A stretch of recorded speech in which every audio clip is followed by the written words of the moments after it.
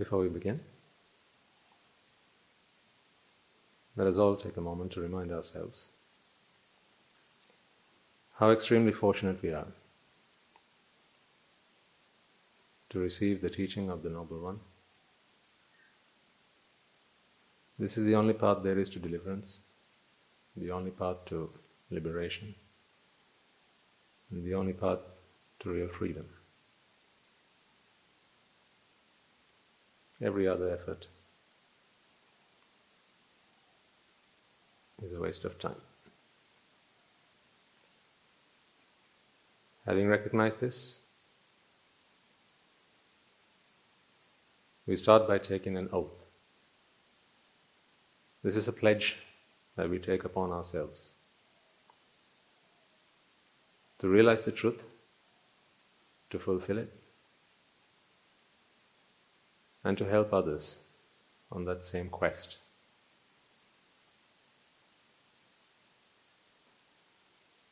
So as a reminder of that, let us take a moment to chant the Namaskar in veneration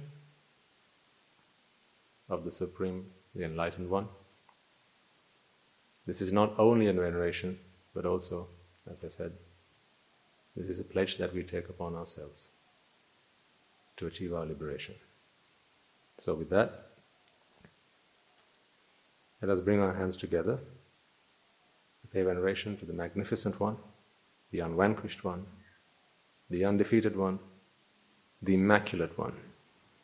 This is the Supreme Buddha. Namo tassa bhagavato arahato samma sambuddhassa. Namo tassa bhagavato arahato samma sambuddhassa. Namo tassa bhagavato arahato samma sambuddhassa. Last week I left you all with something to think about. I was quite impressed, if I may say so myself, by the power of your merits. The things that we get to hear under this roof when we all come together. I thought it was a fantastic simile of what's really going on with us and why most of the things we demand, ask and request for from those who have opened their eyes and woken up seem to sometimes fall on deaf ears, and why they seem to ignore and neglect some of those demands. Now, some of you may not have been here, so I will briefly remind this point that we talked about.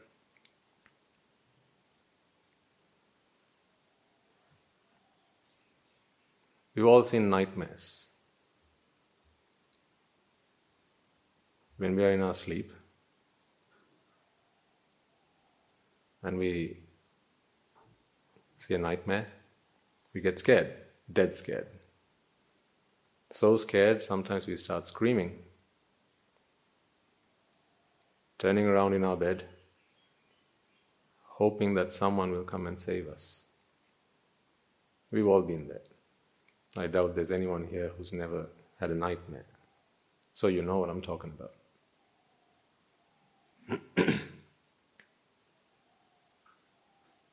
When you have these nightmares, you don't know that they're dreams, do you? That is the worst part about it. It's not the dream itself, but the fact that you don't know it's a dream.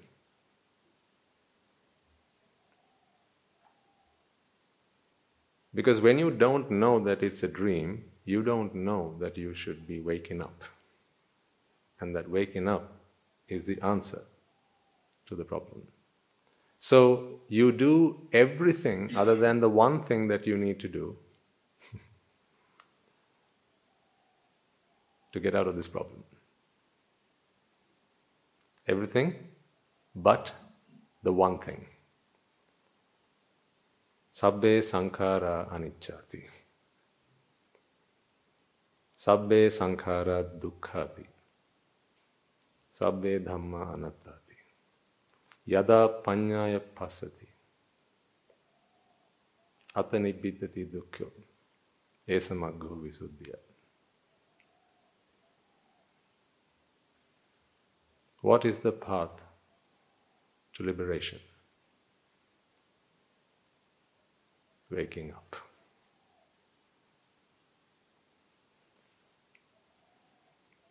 When you're in your dream and you're having a nightmare, a nightmare is the worst kind of dream. You have sweet dreams. We like to have sweet dreams, don't we? So we wish people sweet dreams, good night and sweet dreams.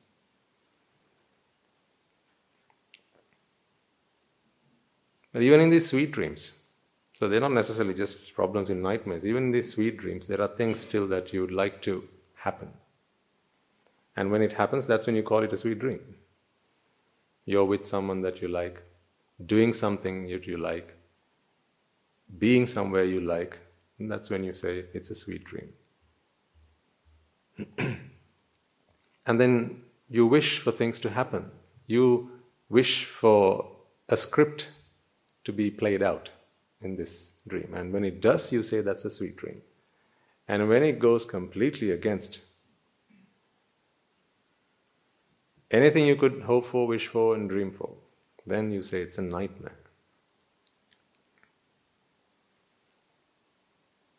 So even when you have these sweet dreams, you may ask for something, you may make demands, you may... Have you ever seen someone in a dream? So some people walk in their dreams, sleepwalking. Some people, they talk in their sleep. Are you one of them? I've seen a fair few people who do that. They talk in their dreams, and when they wake up, you ask them, what was all that about? Sometimes they don't have a clue. Sometimes they remember. Some dreams you remember, right? After you've woken up, sometimes you remember, sometimes you don't. But the thing is, when you're in your dreams, it's all a virtual world. Who creates that world? It's all self-created. That's why there's no one who can orchestrate a dream for you. I love that example or that simile, because there's lots of different avenues we can explore and really understand what's going on with us. In your dreams, you might either, be grateful and thankful to someone because they're doing something that you like, which is wrong, because no one's doing that for you. Or you might be scared, frightened, and you have an argument, or maybe you're going to have a fight with someone, and you're pointing your finger at someone else because they're chasing you, they're running after you, daggers in their hands, bow and arrow, clubs in their hand, trying to murder you, chop your head off.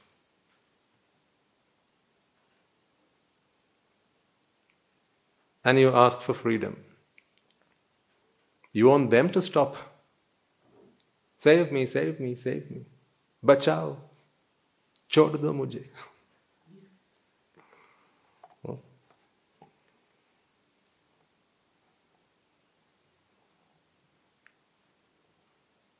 Depending on where you're from. Or simply, most of the time it'll just be intelligible or unintelligible, just blabber.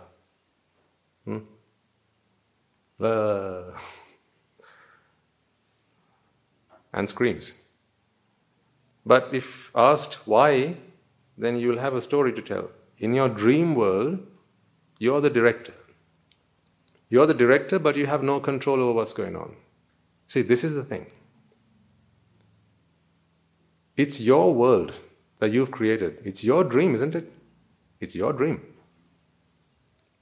But in your dream, you have no control.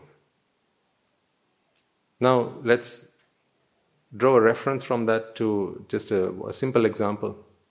It's your car, but you have no control.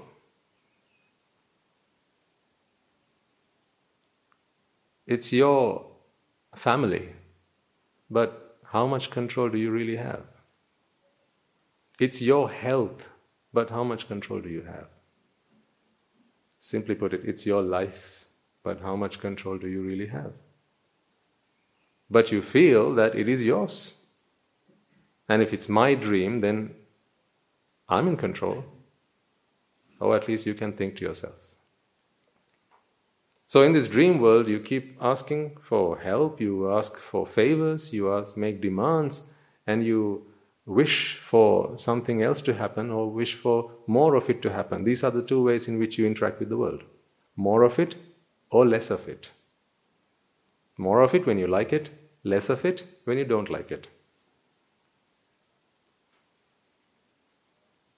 But when you're in your dream world, all your interactions are with the characters that you have in the dream world, and you're trying to make it happen the way you want it. Who here has been ever able to control the way they dream, what you dream, the characters in that? It's like, you just get dropped out of a parachute, right? Or, out of a plane on a parachute, and you just land and you wake your eyes and it's the setting, whatever that setting is. You can't, before you go to sleep, you can't wish, today I'm going to dream about this, can you?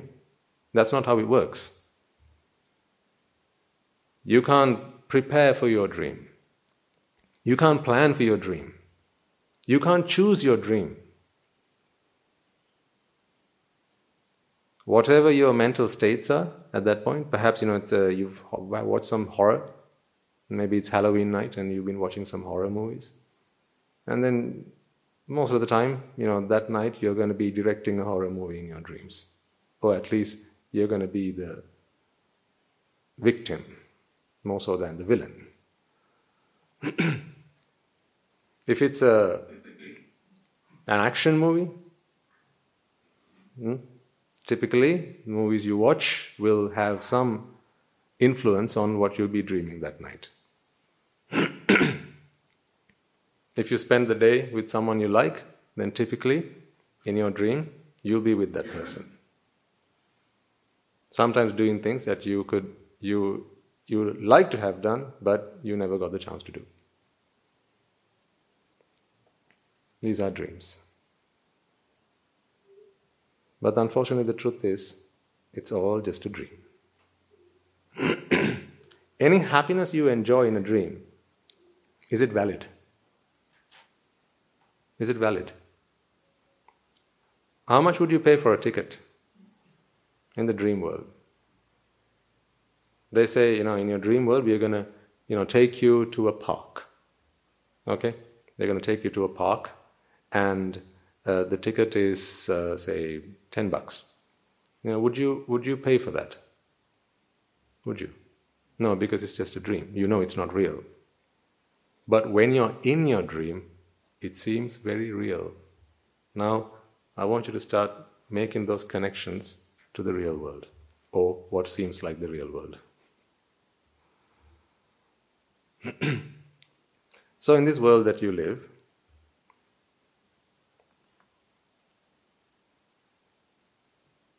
there are people who are connected to you. There are things that are connected to you. So a few people would be your family, your friends, your spouse, children, and so on. And there are things that you know about yourself. So perhaps you call yourself, whatever profession you're in, a businessman, an engineer, a lawyer, a company director, a musician, an artist, and so on. In the dream world also, you have this.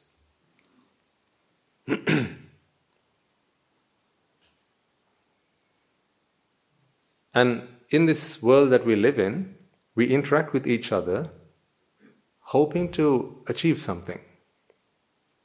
We hope to achieve happiness, which is the fundamental need, and for all sentient beings, we hope to achieve happiness. We hope to achieve satisfaction, fulfillment, contentment, all these good things. But it always seems like happiness is one step ahead of us. We're always striving for it, but we never achieve it. You got to start to think why that is. Why is sabbe sankhara anicchati? Why is it every effort you make seems like something that gets you closer? That seems apparent that it gets you closer, but you are never there. Did we talk about the ice cream tub last week? We did. When you sit down on your couch with your ice cream tub and your spoon in hand, and you start digging into it, how many times have you stopped only because the spoon hit the bottom of the tub, not realizing that you'd actually gone through all of it? It's happened. We need to take a moment to understand why that happens the way it does. This is all in a dream world. And then you realize that it's time to wake up. Let me explain. When you walk up to the freezer or to the shop, you get your ice cream, right? If I asked you, why are you doing that? You'll tell me it's because I want to have ice cream. Simple as that, right? Why do you go to the cafeteria? Because I want to have a coffee. Why do you go to the deli? Not Delhi. Why do you go to the deli? Because I want to have a croissant, perhaps. Or maybe a bun or something, right? You'll say. So why is it that when you get to have one, you're looking for another? Why is it when you have one, it's not enough? If ice cream is what you want, then once you have a spoonful of ice cream, you've had ice cream. So why do you dig in with the spoon again? Why a second helping?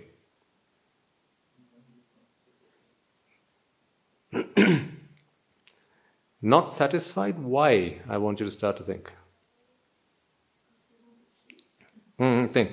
Think.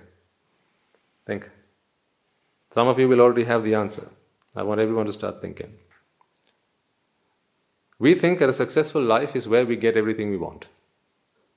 A happy life, right? A prosperous life is a life in which anything you want, your whims and fancies, whatever you want is there at your beck and call.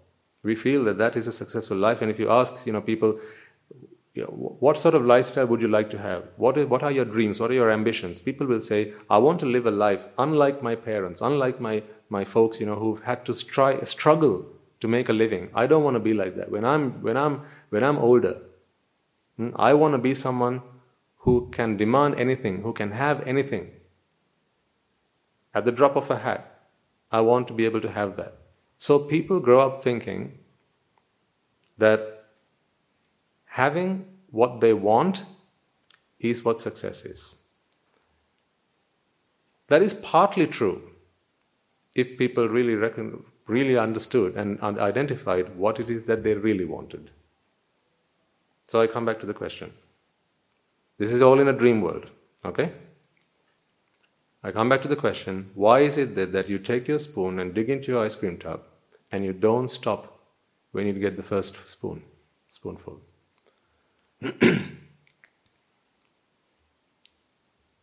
I'll prompt this question to you so you can start thinking along these lines. Was it ice cream that you really wanted?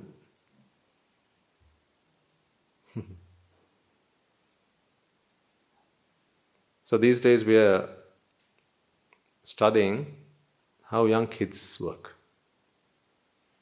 how young minds work, because we want to engineer them. Now, there are parents in the room, and parents here who will have had experience bringing up children will know that one of the toughest challenges that you have as a parent is to get the child to do what you want them to do. Because typically the child will want to do what they want to do. And to make matters worse, you're doing all the things that the child wants to do, but you're telling them not to do those things. When was the last time you sat down, husband and wife, mother and father, sat down around the dinner table and said, let's do our homework tonight? When was the last time you said that? You don't. But what do you tell your kids?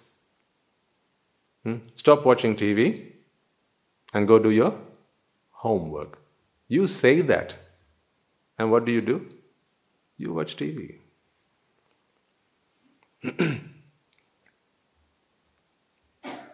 Let me explain to you why you are having such a tough time bringing up your children. See, this is life. This is the university of life. Here we tackle life problems, real problems. That's why I don't come here with the Tripitaka and talk to you about how this happens with that and that happens with this. This is not an Abhidhamma lesson. This is your life lesson. Okay? But these are the questions that you never asked. You never knew who to ask. And you never knew how to tackle, because there was never a parenting school. Right? You learned how to make kids, not how to bring them up into this world.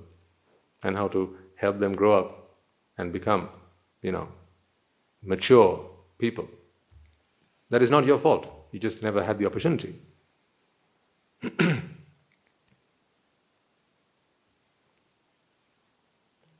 Your child observes you. As I say, parents are who the child aspires to be like. So they look at you and they think, this is what I want to be like. The father is typically the child's hero. The mother is the child's hero. So usually, at a very young age, you ask the child, what do you want to be? Usually they'll tell, I'll want to be, like my father. Whatever, if they say the father is a coconut plucker, then the child will say, I want to be a coconut plucker. Because that's what the child knows. Because that's the influence the child gets. And fair enough. Until the child gets an opportunity to go outside, study the world and explore and see what else is available, what's going on with the world and so on. Until then, the child's world is very limited. So that's all they know. So the challenge that you have is, how come children don't do what you want them to do, but children do what they want to do? Well, you got to start closer to home. You got to start wondering, what are the things that you're in front of your child? What are the things that you show them that are pleasurable? That's why I said, you don't do your homework. You don't go to bed at 8. But you ask your child, right, it's 8, bedtime. So what does the child do? Looks at you, right, so why don't you then? And then what you'll say is, no, because we are adults. We are adults, so no one tells me when to go to bed. You're a child, so you go to bed when I tell you to go to bed. Now tell me, what would the child want? To become an adult. ASAP. Have you ever wondered why children like to behave like adults? Why they like to get into the father's shoes and start walking around?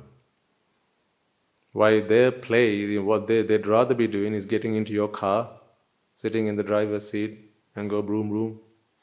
That's what they like, because in their little world, they are trapped as children. They're trapped as children. And they feel that it's a curse. Parents are responsible for making life hell for children. And I'm talking you through how we are analyzing this these days and why we believe we have a much better plan for rearing and raising a child in this world. So that is what we are doing at Noble Hearts. where we have a lot of young children, we understand how the mind works. You understood how a child's body works. So you were able to feed the child, give it the right injections at the right time, and you also understood that in 10, 15, 20 years' time, the child will need to be able to do a good job, so therefore it needs a good education. Right? So education, food, shelter, clothing, medicine, these were the things that typically parents know, and therefore that is what they will do. What they'll forget is, this is the mind that we are dealing with. Not forget, but actually what they're ignorant about. So this is really good stuff.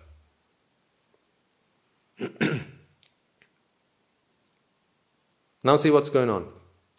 The child observes the parents doing all the things that he wants to do. Why does he want to do them? Because that is what you present to the child as being pleasurable and fun. So dad gets to bring his friends over. Every weekend, dad gets to bring his friends over. Mom gets to speak to her friends at whatever time of day, and there are no restrictions. Dad gets to be on his computer, on his tab, on his phone, on the internet, doing whatever he likes. Right? Mom and dad get to put their feet up on the table and watch movies. But when it's 8 o'clock, they get to stay up, and the child has to go to bed. So now the child gets frustrated. Remember, this is not a child, this is a mind. You say it's a child because it's just a small package. But inside is a mind just like your mind. As potent, as viable, and has all the conditions that you have. So the child's observing you, wanting to do all the things that you do because you say these are the things that make you happy. But you don't want the child to do that. That's why I asked you, when was the last time you sat down around the dining table and said, let's do our homework? You've never done that, therefore the child doesn't feel that that's the thing that makes them happy. But you go to work. So if you ask a child, what do you want to do? I want to grow up and I want to go to work like daddy. So you'll see them carrying a briefcase, walking around.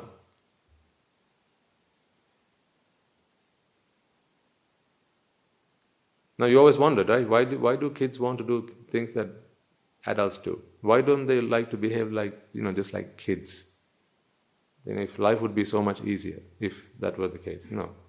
Because that is not what they see. So that is not what they're indoctrinated with.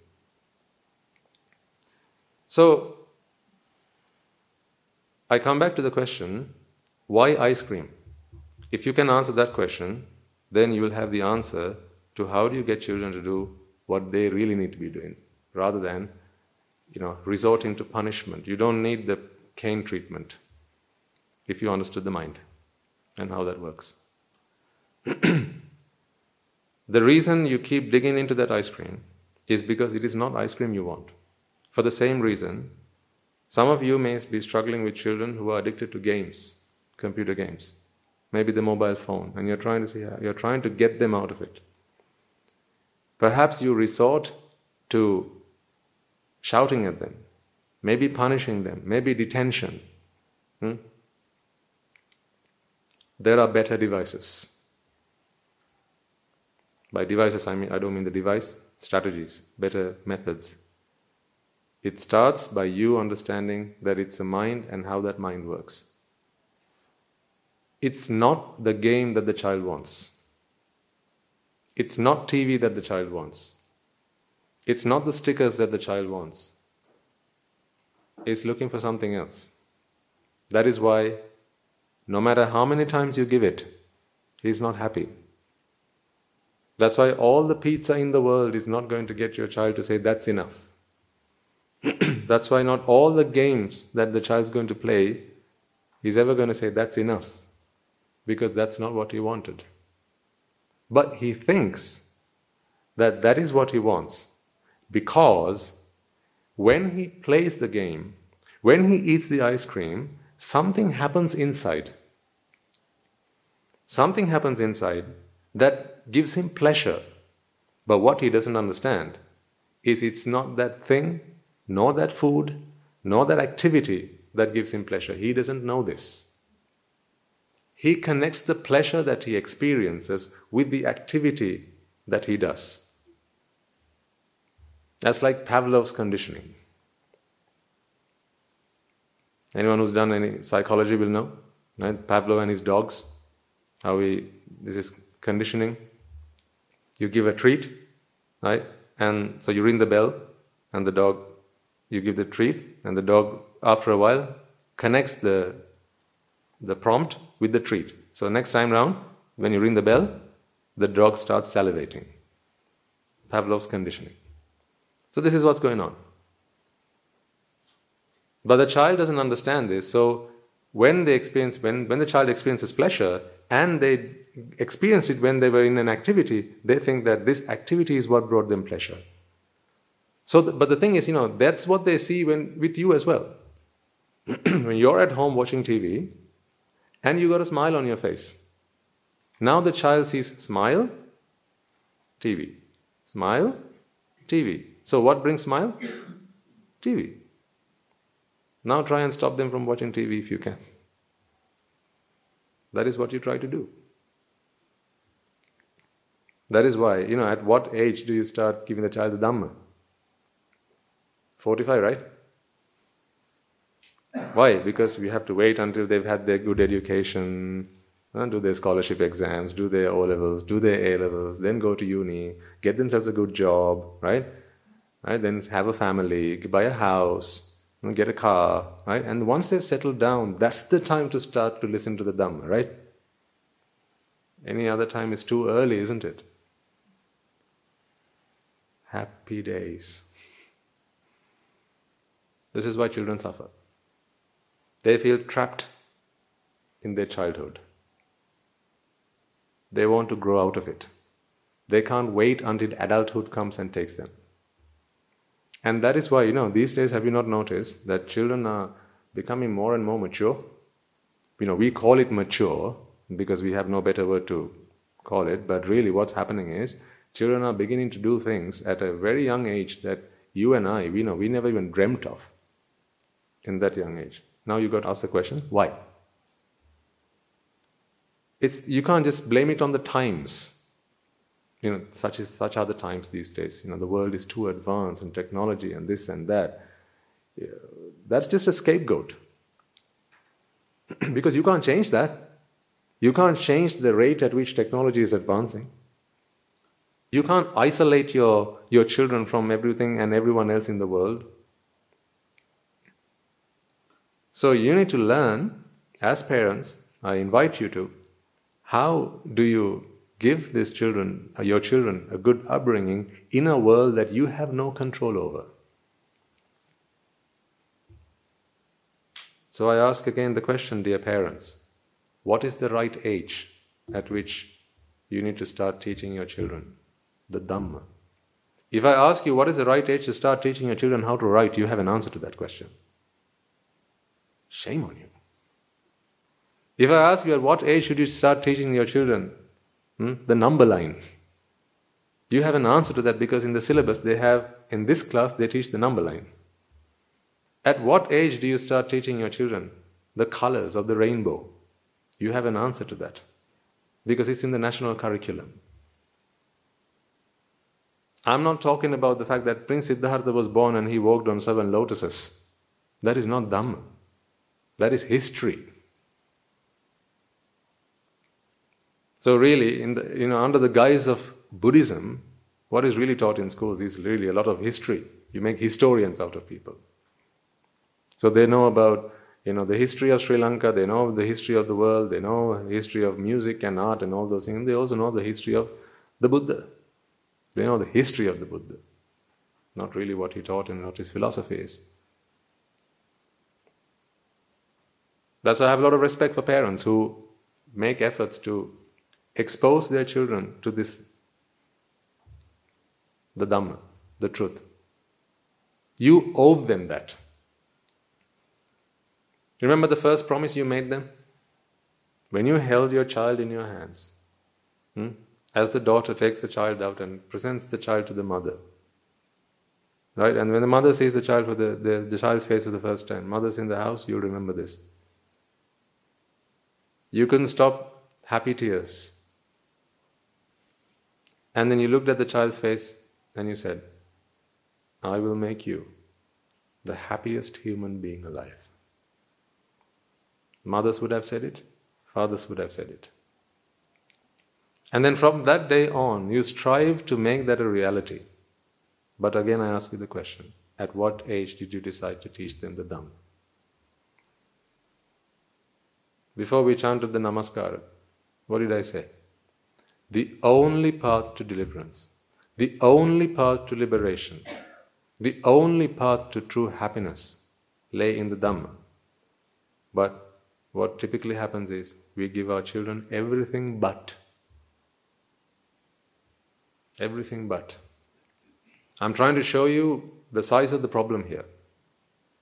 And I'm not saying, from tomorrow let's change the national curriculum and we'll start teaching the Dhamma to every child, in the world, because, that's just a fantasy. Impossible to make that happen. But you can make a difference. You can influence your family. You can influence your brother who's about to become a father. You can influence your sister who's planning on becoming a mother in the course of the year. You can influence them. Because children live in this dream world. In this dream world, they have both nightmares and these sweet dreams, and they believe that to be happy, they need to have more of the sweet stuff, and to be free from suffering, they just need to be free from the nightmares. But the truth is, there's only one answer to this, and that is to wake them up.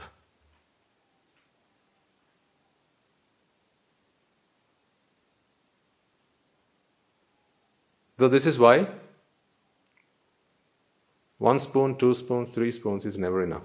It is not ice cream you're after. Take your lives for a second. Think about the things that you've done in your life, right? And you've done it several times over in the hope that, it will eventually get you satisfied. Perhaps, you like fine dining. Perhaps you like, nice clothes. Perhaps you like perfumes, fragrances. Perhaps you like to go places. Perhaps you like music. Why was it never enough? It was never enough because that thing that you thought was making you happy was not what you wanted. It was not the food that you wanted. It was not the sight that you wanted. It was not the smell that you wanted. But you felt pleasure inside. You experienced that pleasure, and that experience was, more real than real could ever be. That was the most real thing that you ever experienced, that pleasure.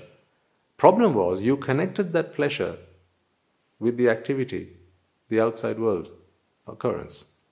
And you thought, this is the thing that brings me pleasure. Until you teach this science to your children, they will always keep asking for the things that you will want them not to ask for. So they'll always fight for the bike, and the toys, and the games, and the computer, and the phone. They'll keep demanding them, and you'll keep fighting them. See, you bring children into this world to be happy, but sometimes, I know that there are some mothers who are really frustrated. They're really frustrated because they can't get their children to do what they want. And they'll bring them here and say, Swaminatha, how do I tame my child? How do I do this? How do I get my son to stop doing drugs? Parents will ask us, and they have asked us, and they keep on asking us. The thing is, it's not the drug that they wanted. But we try to stop them from the drugs, but it's not the drugs that they want. It seems like it. So if you think happiness is in the ice cream, but it's not in it. When do you stop eating?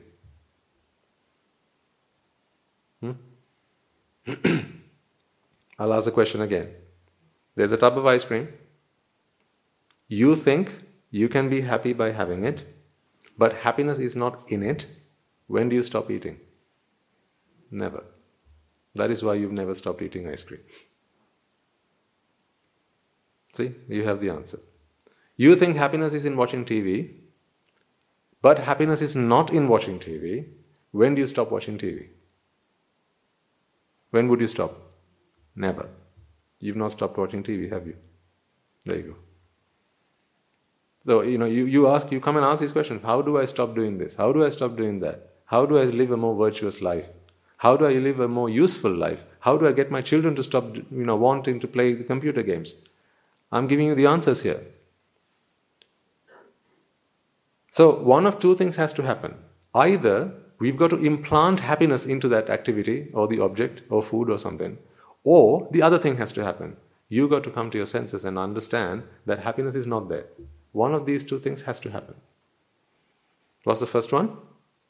Either we've got to find some way to put happiness into them. So we've got to find a way to put happiness into a tub of ice cream. As they say in the adverts, right? Full of joy, full of happiness. They do in the advertising, don't they? Happiness with every mouthful. Temptation in every mouthful. If you ask me, this is false marketing. But they won't believe that, because I'm talking about the ultimate truth. There was never any happiness or joy or satisfaction in any of those things. This is all drushti. Miccha ditti. And it's very dangerous. It's very dangerous because you get it becomes something that you can't live without. Ask yourselves how there are things that you lived without at one point in your life, but then something happened, right? You got introduced to it. Someone talked to you about it. You saw it on TV. You went and had it, and then after that point, it just became something that you can't live without. Why is it so? If I ask you the question right now, right? Don't put your hand up, but virtually put your hand up. How many of you are ready at the count of 3 to drop everything that you have and come and live the life of an ordained monk or a nun? Virtually. Don't really put your hand up. If you tell me it's your children, okay. Right? You have duties, you have responsibilities, obligations, that I'll understand. Right? Let's put children to a side. What about some of the other things that you will struggle to leave behind? If you tell me it's my work and I am responsible for so many people, I have to pay their wages, I have to look after them. There are people who depend on me. I will vouch that I will look after them. I'll make sure they get paid. You don't have to worry about it. Right? I'll step in and get involved and make sure that they're all fed and they have, they're able to continue living their lives. Don't you worry. Now are you ready? If I tell you from today onwards, until the end of your life, let's not go that far, right? 1 year on from today, all you're going to get is polsambol and rice. Are you ready for that?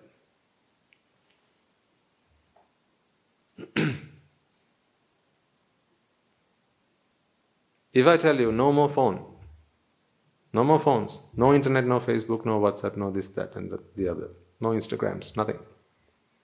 For 1 year, are you ready for that?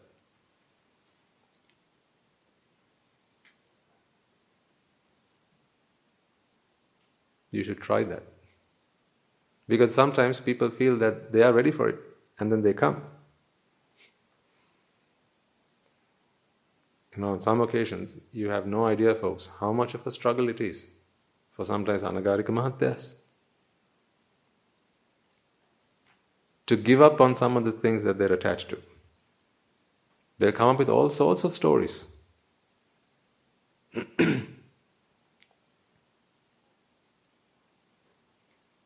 All sorts of stories.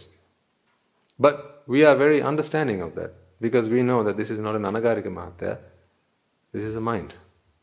A mind which believes that happiness is in that, and therefore they're struggling to give it up. So what we do is not punish them. We slowly teach them that what you're looking for is not in there. By this point, I think we have rehabilitated more than a handful of people who came to us and they were doing drugs.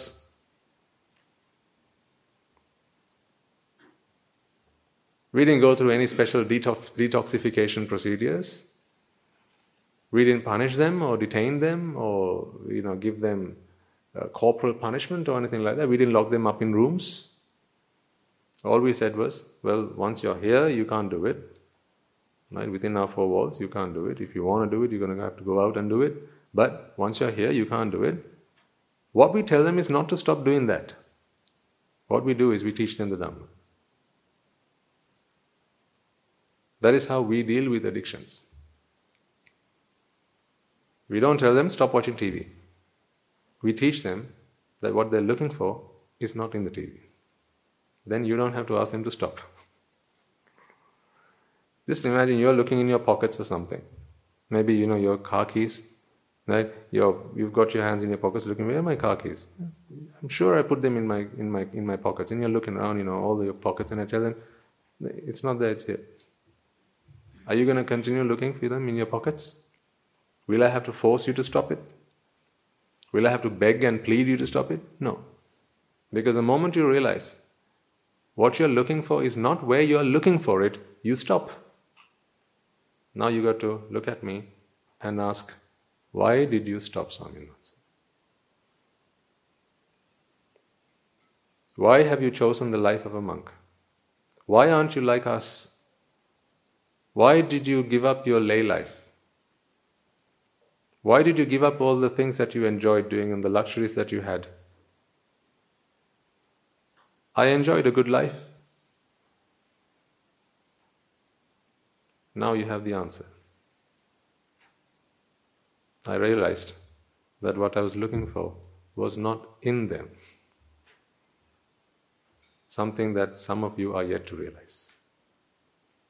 You can keep on looking for it, but you won't find it. Therefore, you will keep on looking for it. This is a catch-22. It's the perfect riddle. It's the perfect riddle.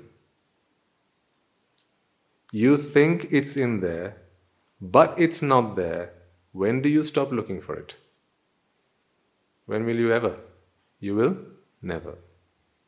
That is why you have not stopped looking for happiness, doing the day-to-day things that you have continued doing for the last 20, 30, 40, 50, 60, 70, 80 years. But forever you're hopeful. One day I will, because there's no one to tell you otherwise. You're surrounded by people who keep telling you, no, you can, you will, and you will. They keep telling you that. Look, see, I have. They'll tell you, I have. You'll see on TV a man who sat in his jacuzzi, right? And that'll be on TV, and they'll talk about, the luxury lifestyle, perhaps. He's in his jacuzzi. And, in the advert they'll tell you, successful people, this is the lifestyle that they live. So someone looks at that and they think, one day I want to do that. If you've got one at home, then you got to ask, how did that happen? Right? Someone told you that was what makes you happy. So they got themselves one. Yeah? They got themselves one. But did it stop there? No, then why did it move on to the next thing? It was the sauna. Why then the steam room? Why then the badminton court?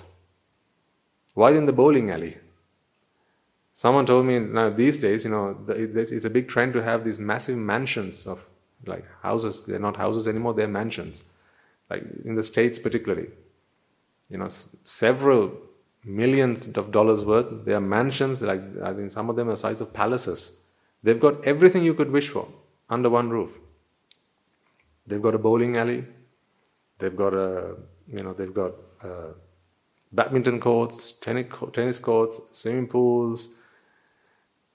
Because, this is what people believe is happiness. But remember, they're living in a dream world.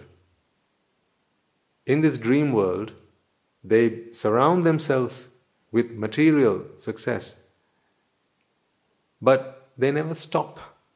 They never stop looking for happiness, which is proof that none of those things ultimately gave them that happiness. But where do people ultimately stop?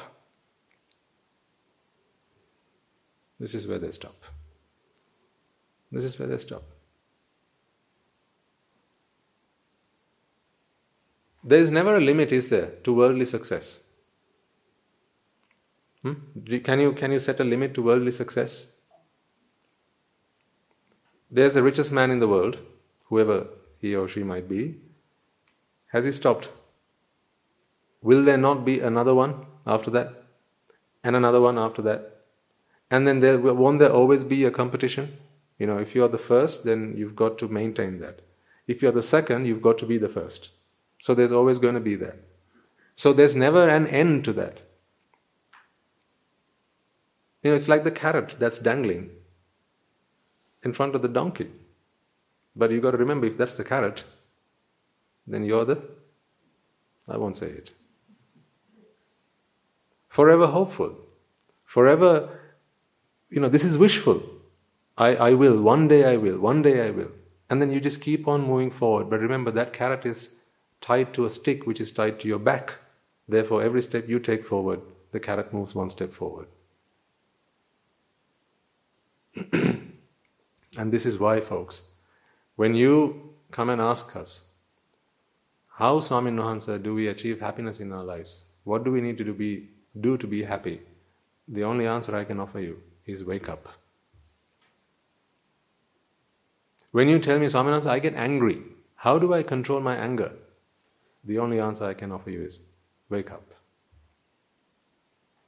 When you tell me, I feel jealous sometimes, I feel annoyed, I'm irritated. There are things that upset me and really destroy my peace. What do I need to do? My answer is wake up. Because all the things that you're talking about are creations of your own dream world.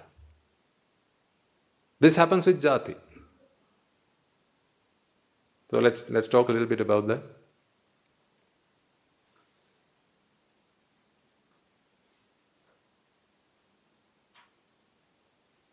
You have a family. You have friends.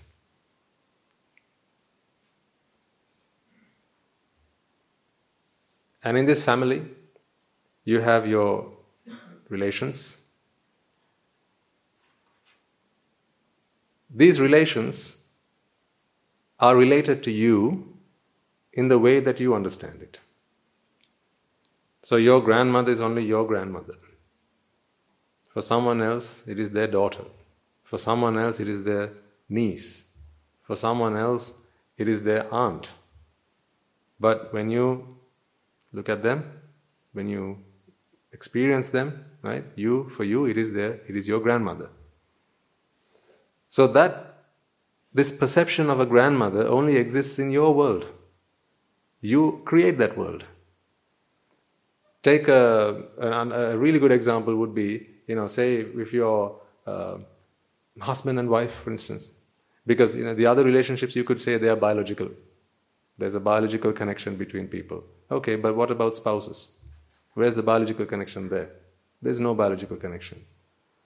But when you have that relationship with someone, you feel that this is my partner. And you feel, how far you go with these feelings, they can make you sad, can't they? They can make you sad. And they can make you happy. They can give you a heartache.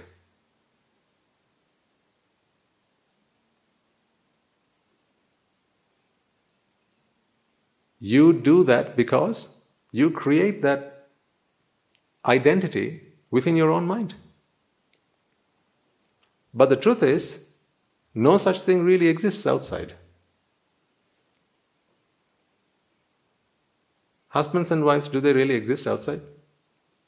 Girlfriends, boyfriends, do they exist outside? But would you understand what I mean by outside? Yeah, in ultimate terms, in absolute terms, there is no such thing. It is something that you create in your own mental world.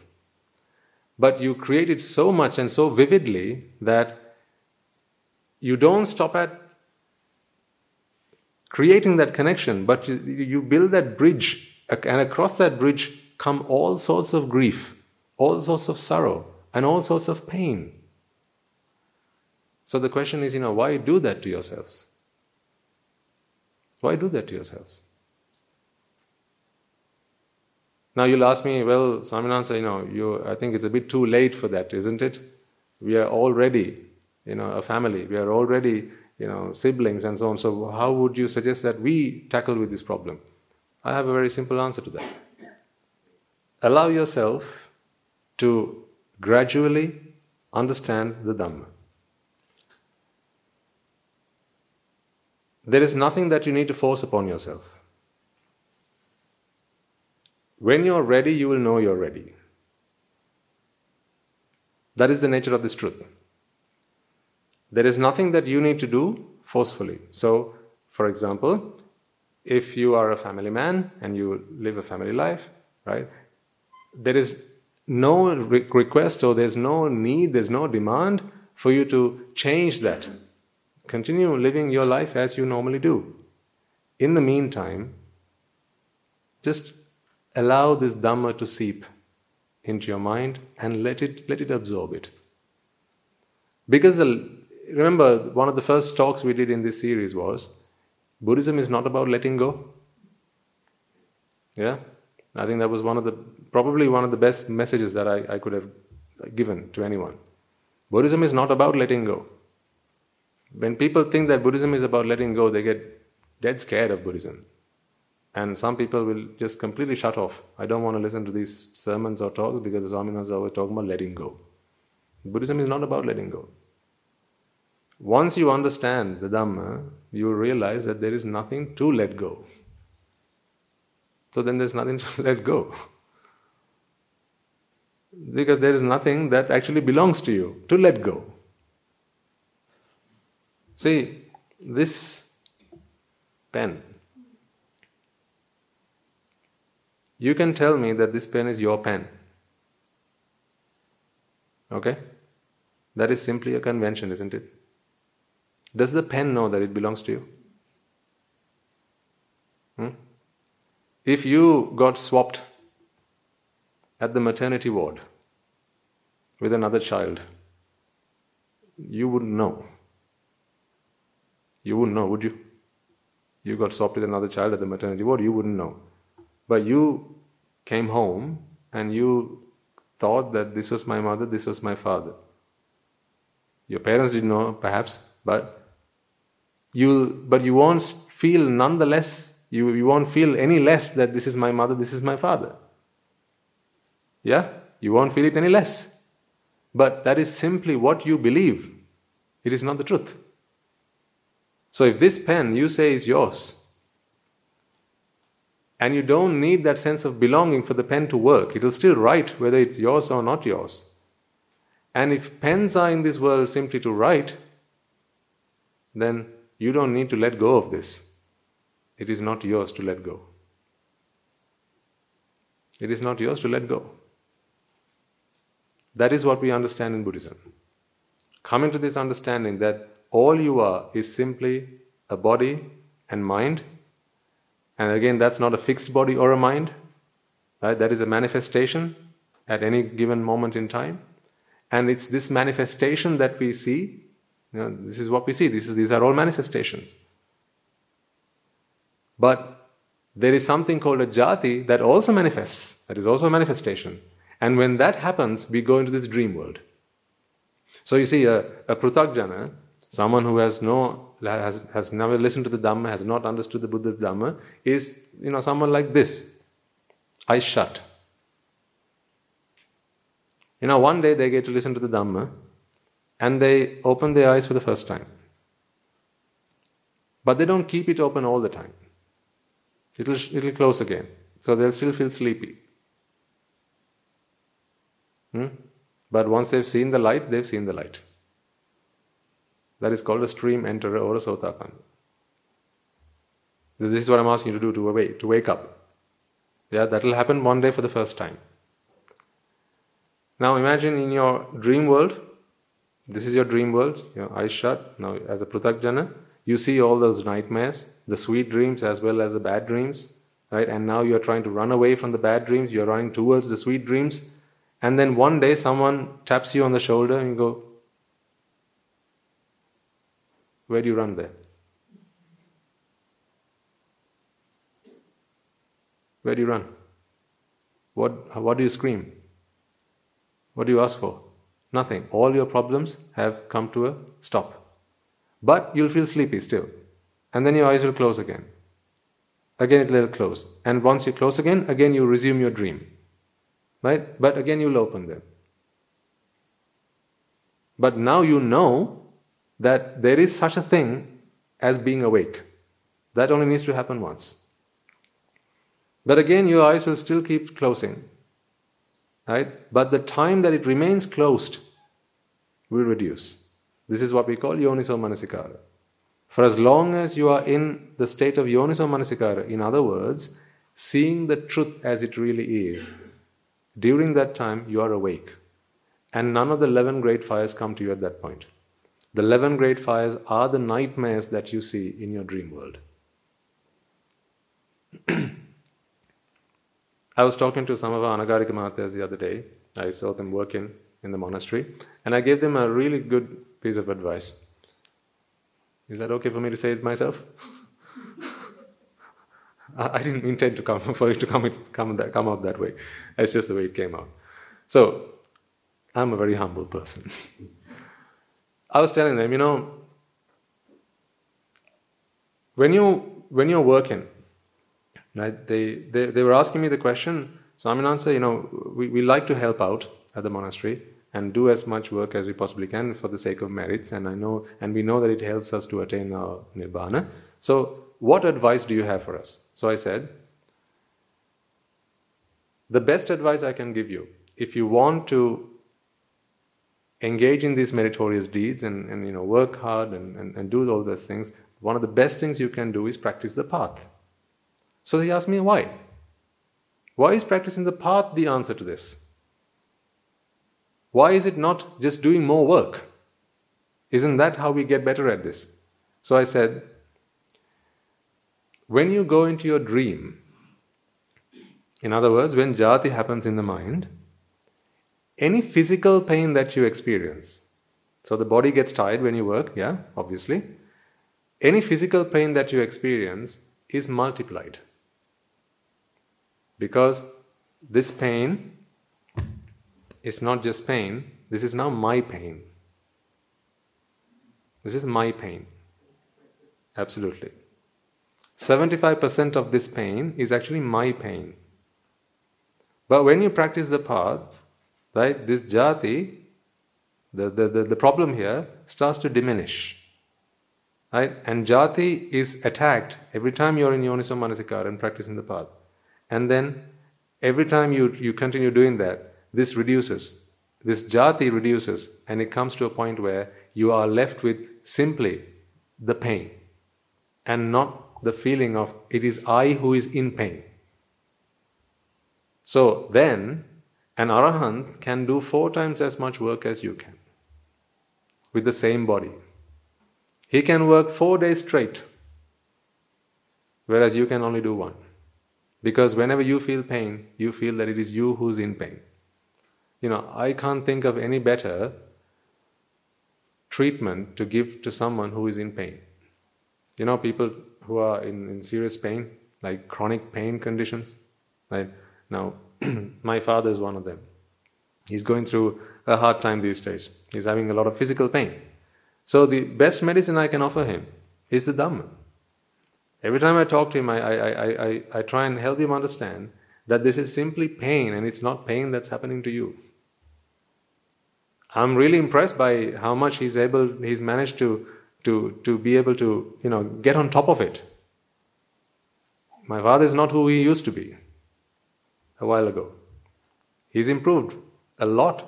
Today he's able to, I know he's in a lot of pain, but he's able to say, Swaminas, I understand it's just pain now. I experience it, but I don't personalize it. Or I don't personify it. I don't internalize it. It's just pain. It's one thing to say it, but it's one thing to really understand it. That understanding is what we are trying to give here. This is the real pain killer. You have pain relievers out there, but if you want a real painkiller, this is the painkiller. It kills the pain. 75% of all pain that you experience is when you feel that it is you who is in pain.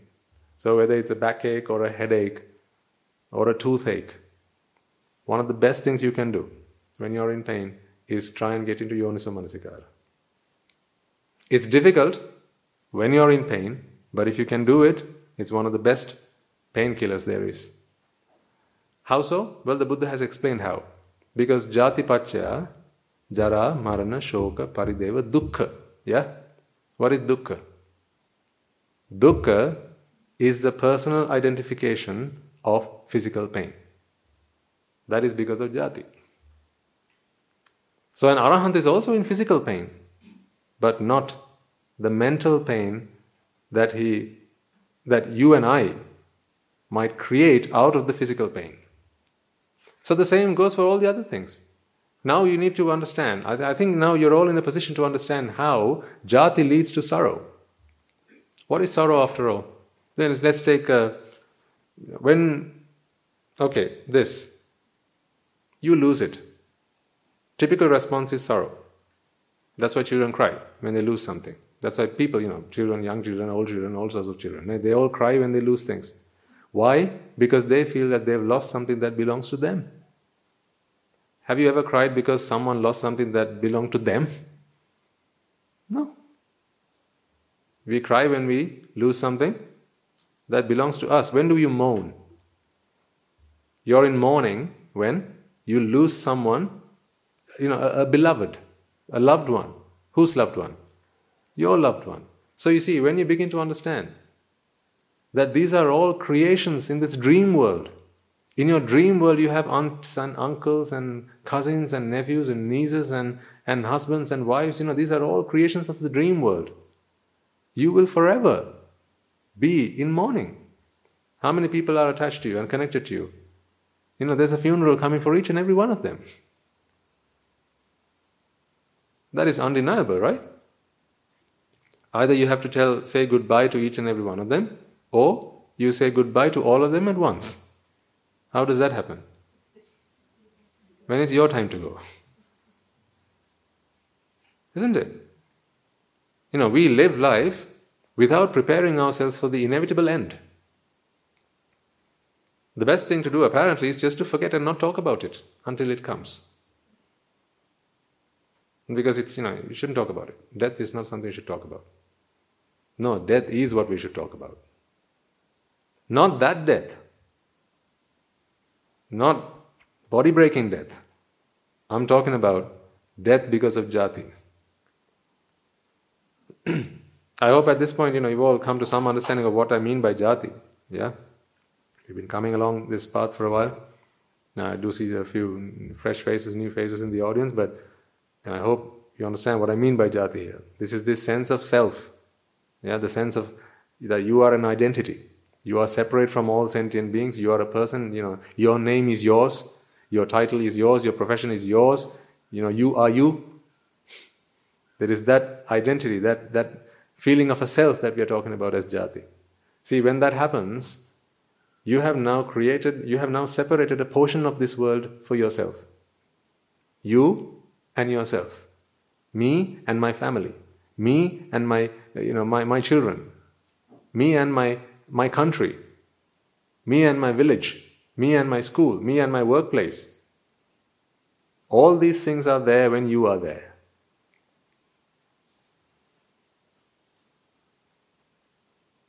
So this separation, for as long as it happens in your mind, there is no way out of the 11 great fires that you experience. Now I know for certain that you're all here because you suffer in life. Isn't that why you're all here? Or you just didn't have anything better to do on a Saturday? Put your hand up if you're here for any other reason than I suffer in my life, Swaminatha. I have pains in my life. I have grievances in my life. I have fear in my life. I have sorrow in my life. There are things that don't go to plan and it annoys me, frustrates me, bothers me, keeps me up at night. That's why I'm here. Help me. Isn't that why you're all here? Each and every one of you. Well, I'm telling you, there's one reason for all that. This is the panacea. There's one reason for all that. The one reason for all that is that you are still asleep. You identify yourself. You separate yourself from everything else. And once that separation happens, you form these connections, these bridges with things that happen in the outside world. This is due to break. It's meant to break. There are causes that brought this together, meaning at one point, these causes will disperse and this will eventually break. It's meant to be like that. Why is it a problem to you? It becomes a problem to you when this becomes yours. Bodies are meant to break. They talk about impermanence. Impermanence, yes, but impermanence is not the problem. So understanding impermanence is not the answer to this. Impermanence is just, that's just characteristic of all sentient things, all conditioned things. This is impermanent. Yeah, okay, fair enough. So, understanding that is not going to get you to stop suffering.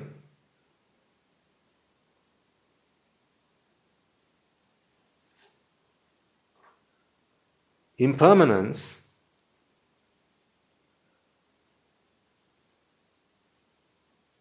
your sense of self, when these two things come together, now you have a recipe for disaster.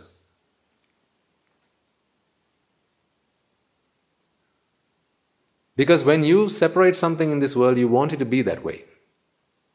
But that is not the nature of conditioned things. They say all things shall perish. Understand that. Come to terms with it. Come to terms with it is not the answer. Oftentimes I talk with people, and my parents used to tell me this, but now they no longer say that. Right? I used to ask them, how does one train themselves to, face the vicissitudes of life and be ready for those challenges? So what they used to say was, you got to understand that one day we all die. Understanding that, you come to terms with it, and then you'll be okay with it. Show me one man who's done that. Who's come to terms with it. So basically what they're saying is, you got to accept death. You got to accept that all things will pass. I think we all accepted that at in grade 5, when we understood basic science and how all things that come together will one day pass away. I think we accepted that. We were in no doubt that things will pass away. You're in no doubt that all things that come together will one day perish. We're in no doubt about that. So what more do you have to come to terms with it? How much more do you have to come to terms with that? It's not that. The problem is not that. The problem is inside here, you have a fixed perception of things. And because of that fixed perception, now you're always trying to tally that with what you see in the outside.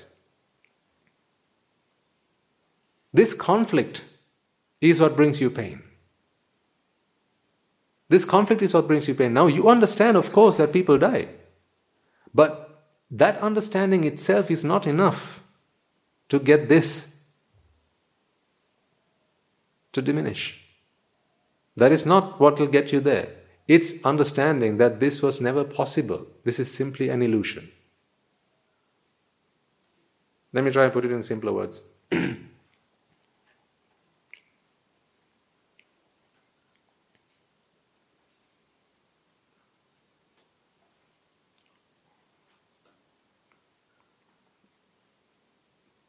When expectations go to plan, you are happy. When expectations don't go to plan, you say, I am disappointed. So a disappointment is an expectation not gone to plan, right?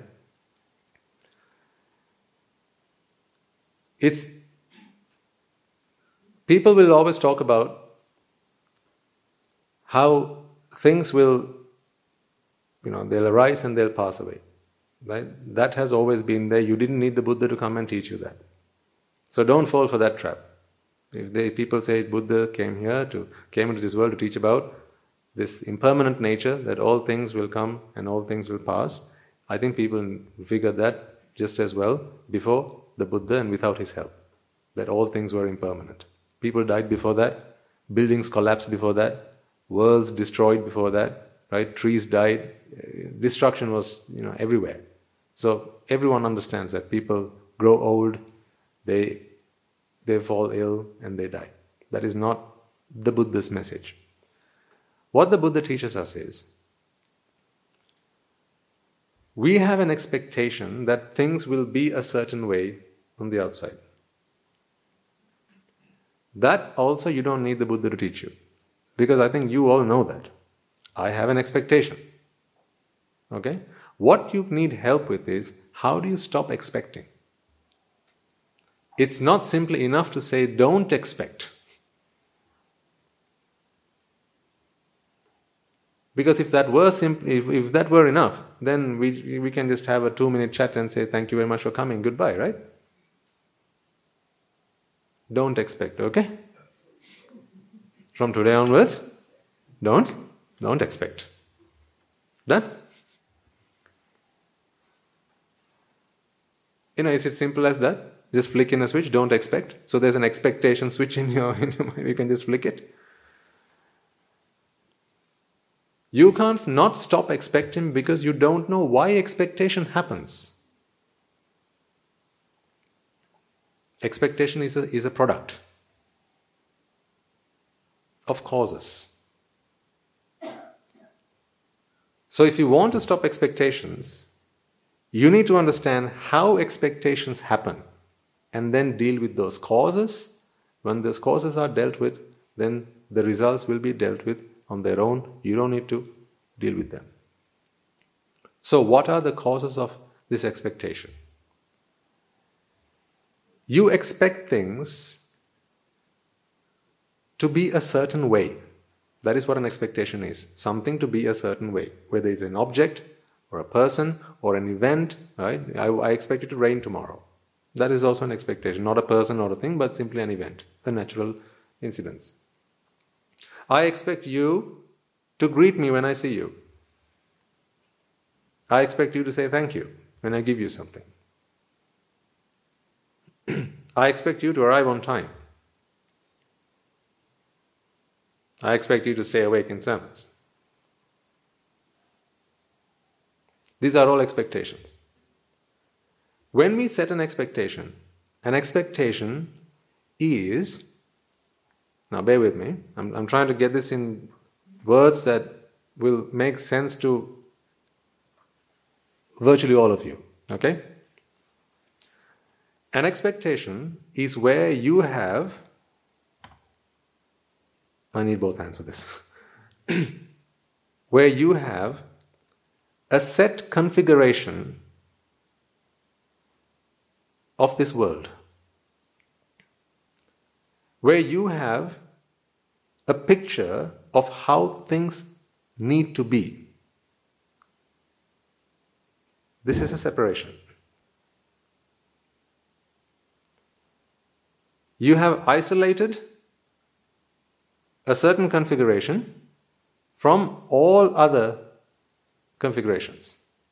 So there's a certain arrangement in this world that you have fixed, or say separated. I think separated would be a better word. You have a certain configuration of how things happen. This is natural phenomena in this world that you have separated, and you want it to be that way. Once you do that, now this becomes an expectation. So really, what I'm trying to get across to you is, what is an expectation? We are trying to put what an expectation is onto the analytical table, and we are trying to understand the anatomy of an expectation. What is the anatomy of an expectation? We know the causes. We know attachment causes expectation and so on. But what I'm trying to show you is, through the electron microscope, right? What is an expectation?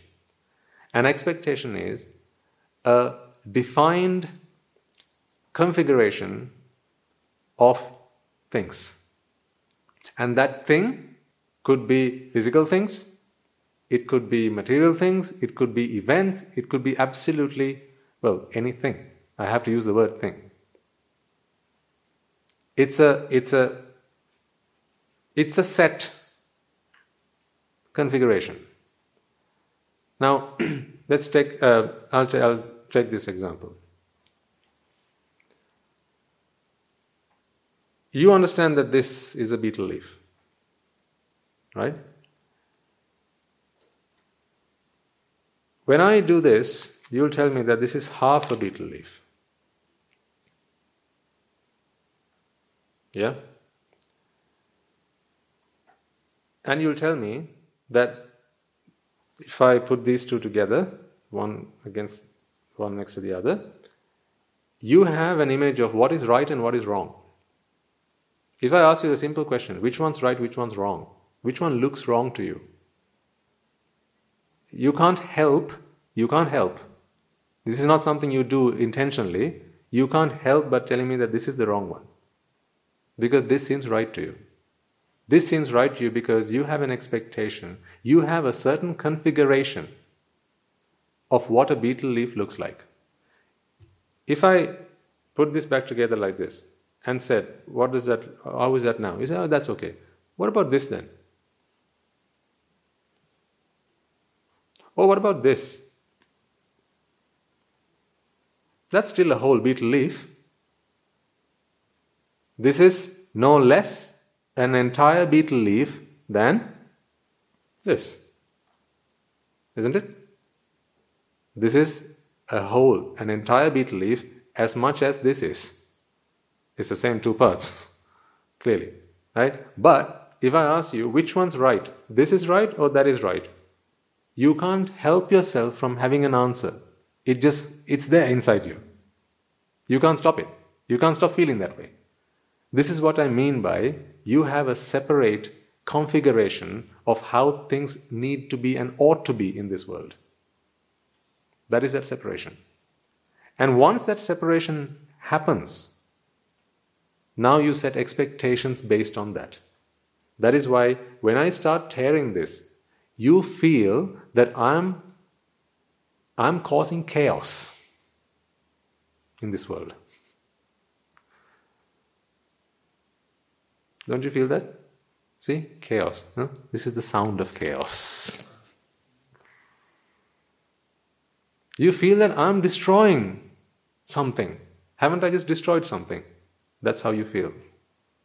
You can't stop yourself from feeling that way. That is the problem. I promise you, I'll show you how you can stop feeling that way. So that this is okay. Completely okay. Absolutely okay. This is okay.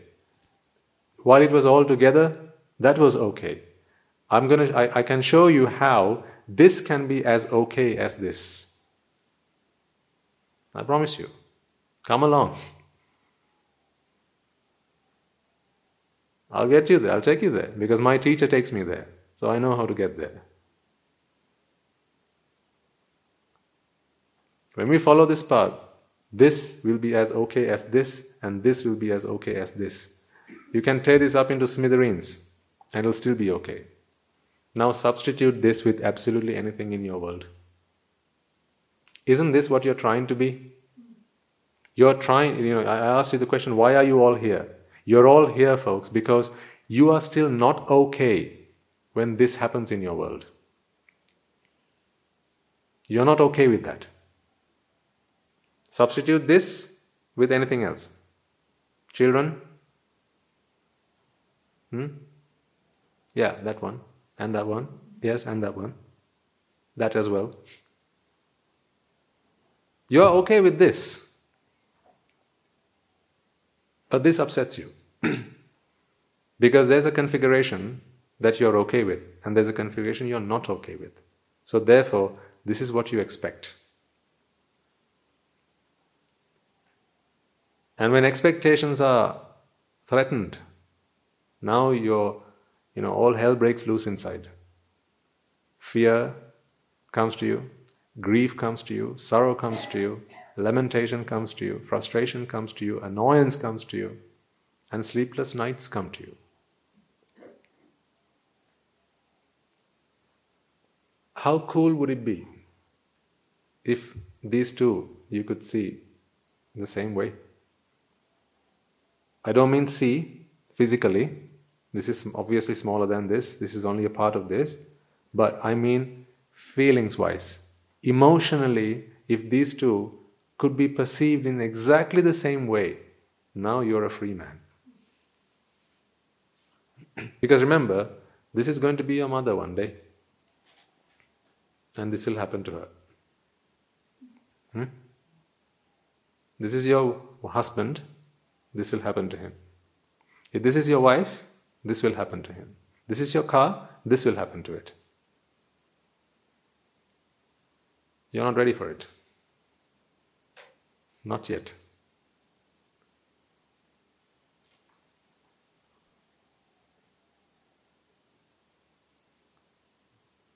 I'm here to show you how you can see these two things the same way. The problem here, you see this as a separate thing to this. You don't see this as one and the same. You don't see this as a stage or a state in an ever-changing flux. This was always meant to be like this. And this is meant to be like this. Remember we played with the Scrabble the other day? And I took some letters out and I asked you, tell me when to stop. Remember? That we had those letters on the rack. And I asked you, when do you want me to stop? So you had in your mind certain words. They were defined, predefined. So when those words were played, you said, yeah, that's the word I wanted. But I showed you that's not the word I was going to play. Meaning, this hasn't stopped.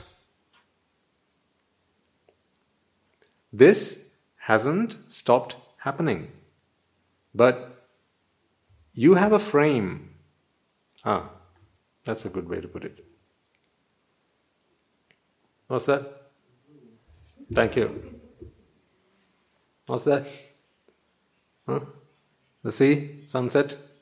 Sunset or sunrise, whichever.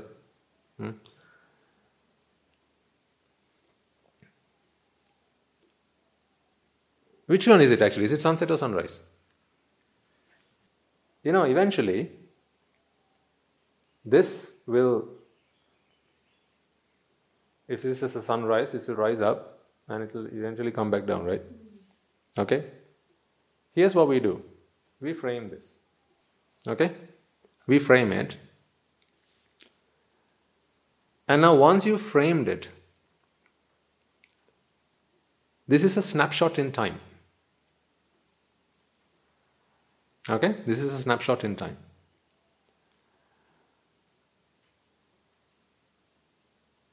Once you have a snapshot in time, this is a fixed instance of a cycle. Yeah. This is a fixed instance of a cycle. Now you read the world, you interpret the world with reference to this. So you'll tell in a little while, if this is, say the sunrise, you'll say after a while, okay, now it's noon. You're saying it's noon now because you're talking in reference to sunrise. But sunrise was never meant to be framed. You framed it. And the sunset is never meant to be framed. You framed it. So now, after about 6-7 hours, the sun will be up here, let's say.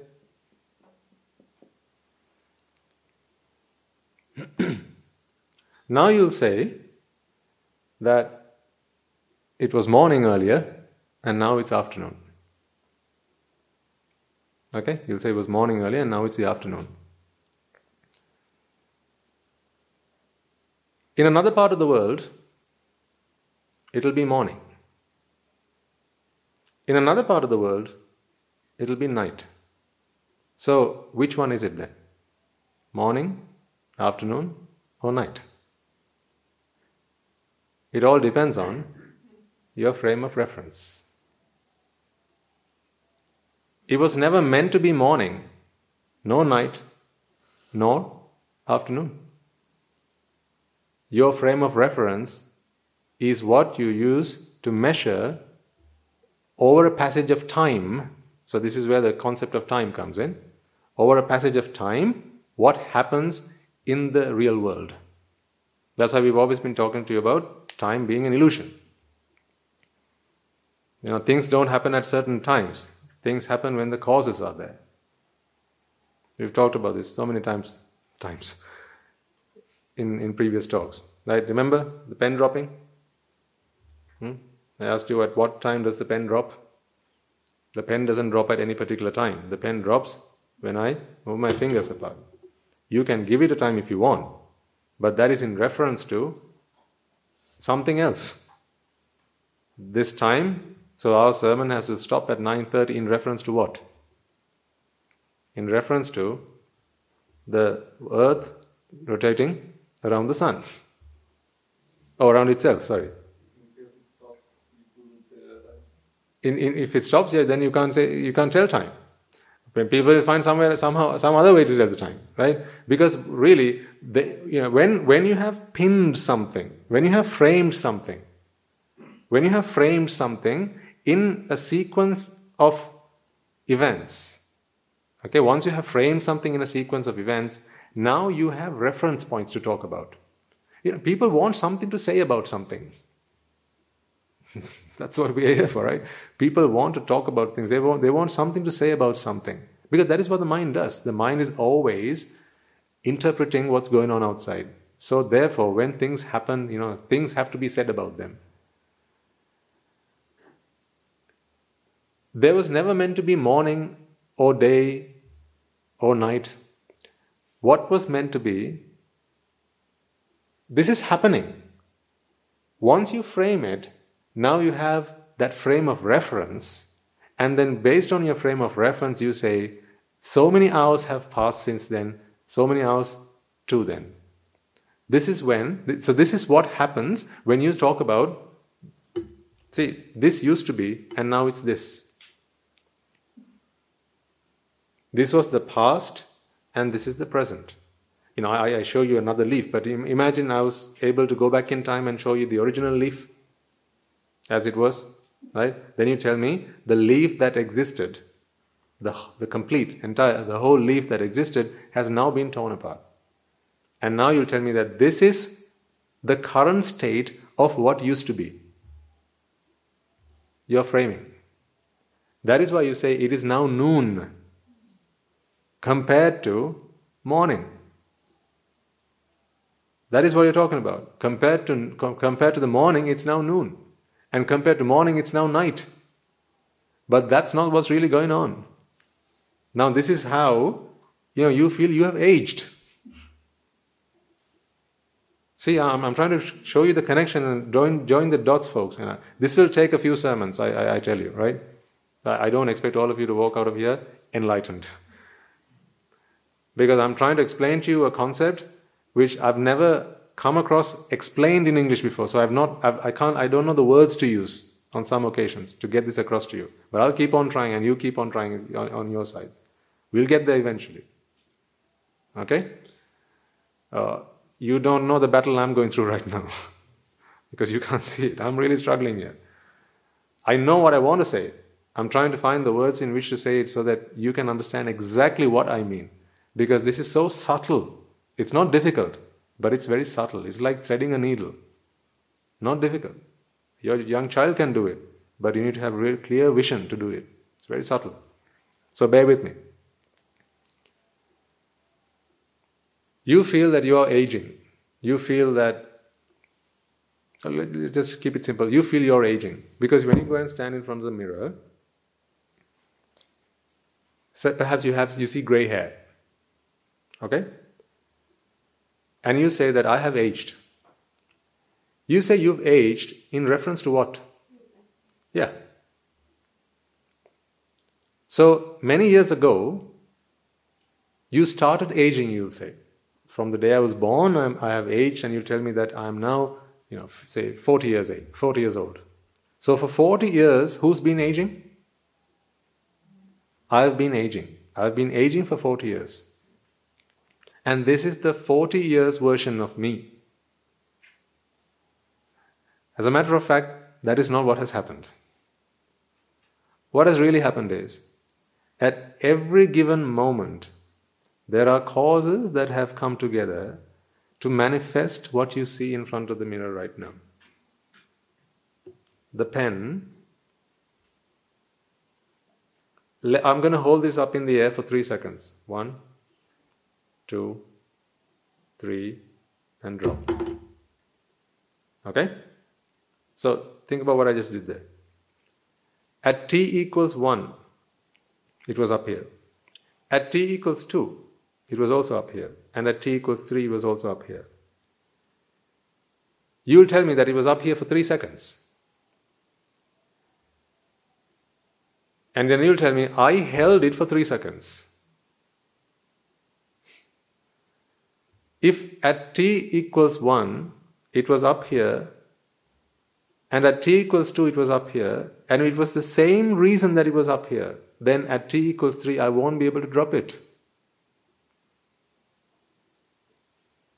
At every instance, there are causes that are keeping it up here. So the energy that was given at t equals 1 is not the energy that's keeping it up here at t equals 2.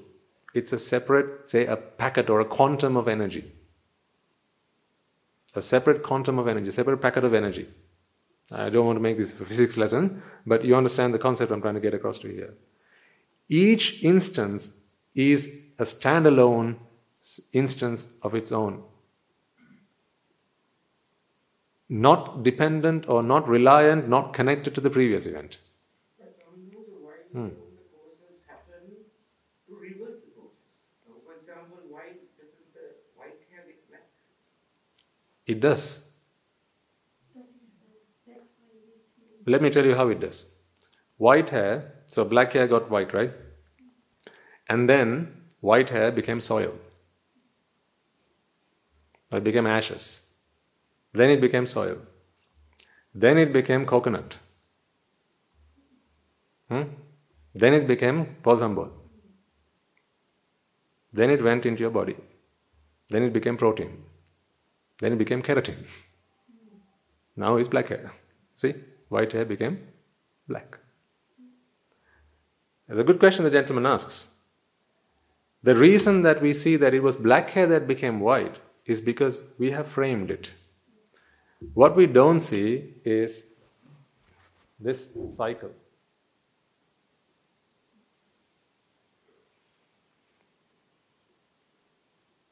We have framed this. If we keep moving the frame, now we always have a different part of the story to talk about. But we keep our frame static and we say, this young child has now grown, he is now aged, and soon he will die.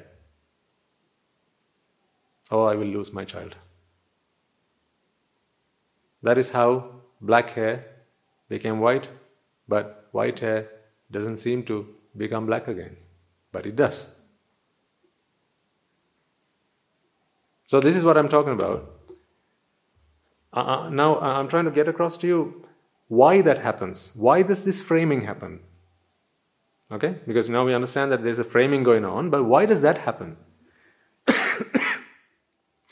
This framing happens because we have this need that the mind always wishes to separate.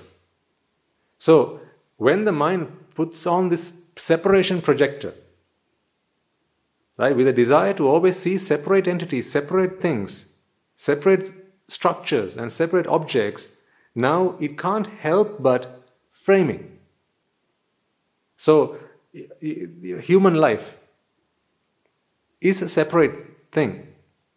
This is, how people talk about, the soul, and maybe, it was a human being that died, and then he went on to become a god, and then he died, and then went on to become a monkey. The monkey died and went on to become a parrot. And, what are we doing here? Separation.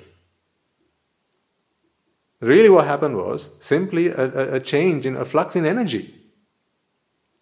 Now, the configuration, yes, takes a different manifestation to each other. So I'm not talking about the outside change. I'm talking about how we perceive that. It is that perception that brings us all this pain. That is why, if you're able to understand what I just explained earlier, about how the grey hair becomes black again, at no point will you cry that your mother has died. Because then you understand, you can take it in one of two ways. You will tell me, well, my mother is going to come back anyhow again. Yeah? But, that was just jesting. But the truth is, there wasn't really a mother there that died. It was simply a mind and body. But that mind and body work in unison. They work in perfect harmony. Because the mind is dependent on the body is dependent on the mind. There are causes that are, these are interconnected causes, and they work in unison. At one point, right, the causes that brought that body in that shape, that manifestation, they disperse, and therefore that body no longer works in that way. But that's not to say there was the same mind that went throughout.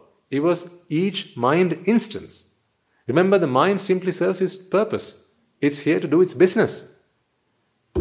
That's the mind. That's another one. But they're both happening in the same body. Now again, it's not the same body. Because what is here is, at this moment, it's a manifestation.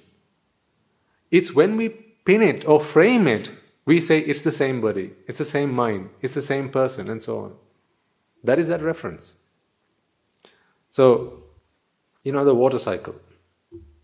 Rain, right, go into the oceans, and then the sun evaporates, yeah, and then clouds and rain. Just to keep it very simple, we understand the water cycle. Okay?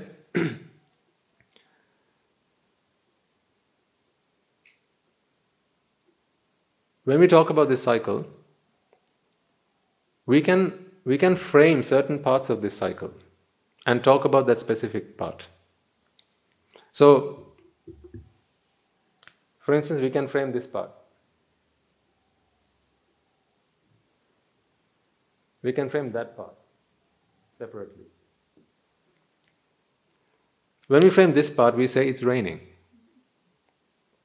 If you only saw this part, you would ask the question, why does water only fall to the earth? Why doesn't water rise back up into the sky?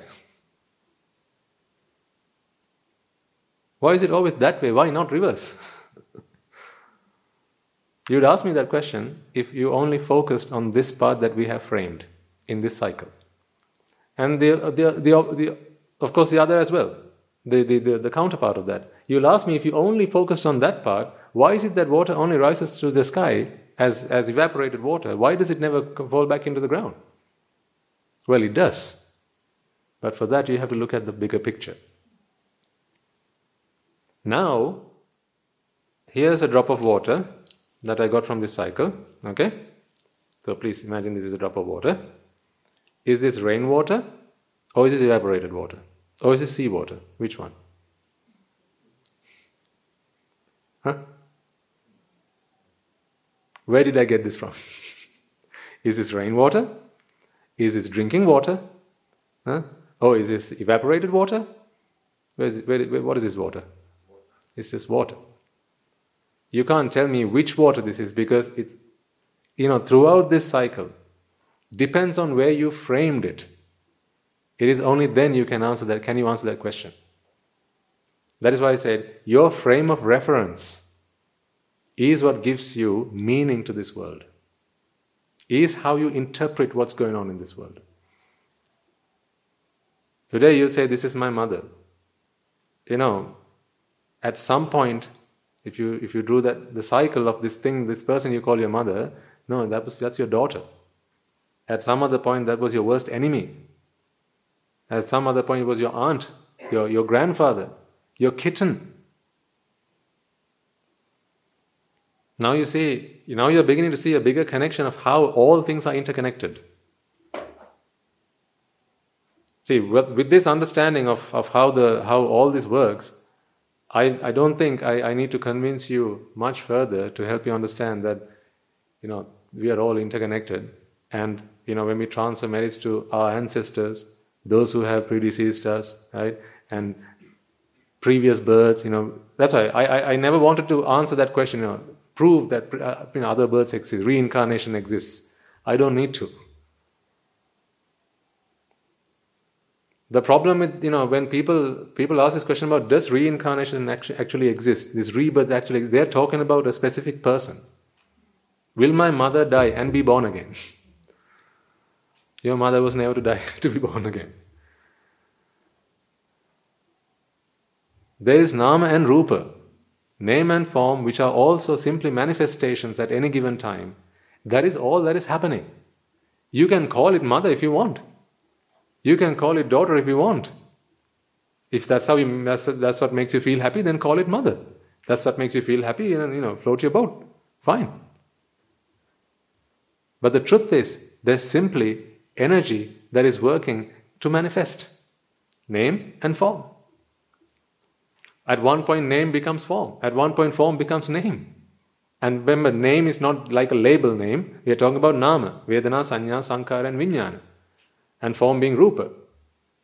Rupa becomes vedana, vedana becomes sanya, sanya becomes rupa again, rupa becomes sankhara again, sankhara becomes vijnana, because this is all just energy.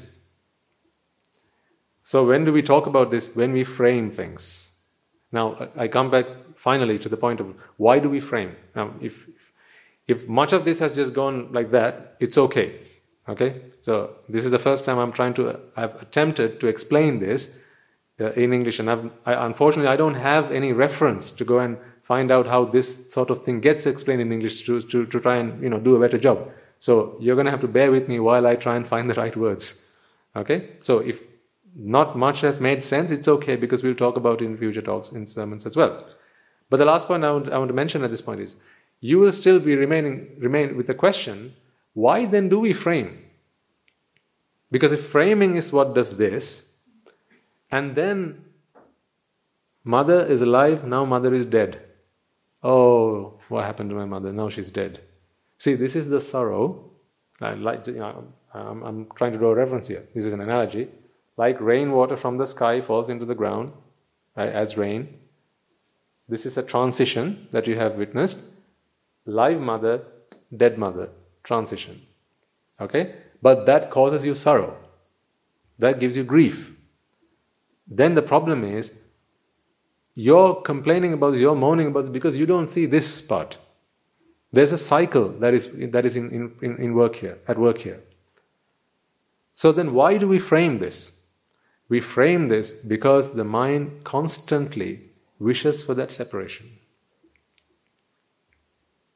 It's always trying to identify a separation.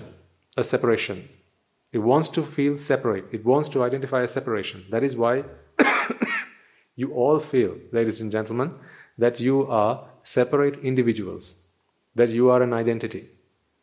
You are a personal identity and you are separate from everybody else. That's why you don't feel that you and the person sat next to you are one and the same.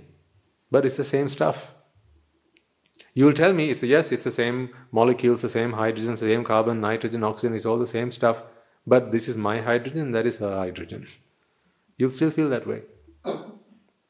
That's why when someone touches you, you go, why do you touch me? Why do you touch me? Step away. Why did you step on my foot? You feel that.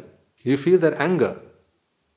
See, now you're beginning to understand how all these emotions come into the picture. The mind is not meant to be emotional. The mind has no purpose being emotional. The mind's job is simply to perceive. It perceives Vedana, which is feeling, but Vedana is different to emotion. Emotion is a product of jati. Vedana or feeling is, there's pleasurable feeling, physically, pleasurable feeling. Unpleasurable feeling, that's called pain. Equanimous feeling. All mental feelings are supposed to be equanimous. That is how an arahant feels. So really, there are 6 feelings in all. That's not 6, that's 6. There are 6 feelings in total. Let me tell you what they are. 1, I'm talking about an arahant now. Okay? Pain. An arahant experiences pain. This is an unpleasurable physical feeling. There's pleasurable physical feeling. An arahant experiences that, no problem. All other feelings to an arahant is equanimous. Upeksha sahagat. Free of expectation, and therefore there's no pleasure and there's no mental suffering. So free of that. So those are the 3 feelings an arahant would experience. So what are the other 3 then? The other 3 are reserved for non-arahants. What are they? Pleasurable feelings. The things that you experience when you have that ice cream. Pleasurable feeling. Unpleasurable feeling when you are feeling angry, sad, disappointed, frustrated and so on. And then there's also another type of equanimous feeling which is different to the arahant's equanimous feeling. That is a state of vexation. So a state of vexation, relief from vexation, and further pain when that vexation has not been relieved. So it's like if this was a band put around your wrist or your waist, your hand, right? When I do that, when I crush, that is unpleasurable. When I relieve, that is pleasurable. But at the point I'm just holding it like that, you can imagine that to be an equanimous feeling.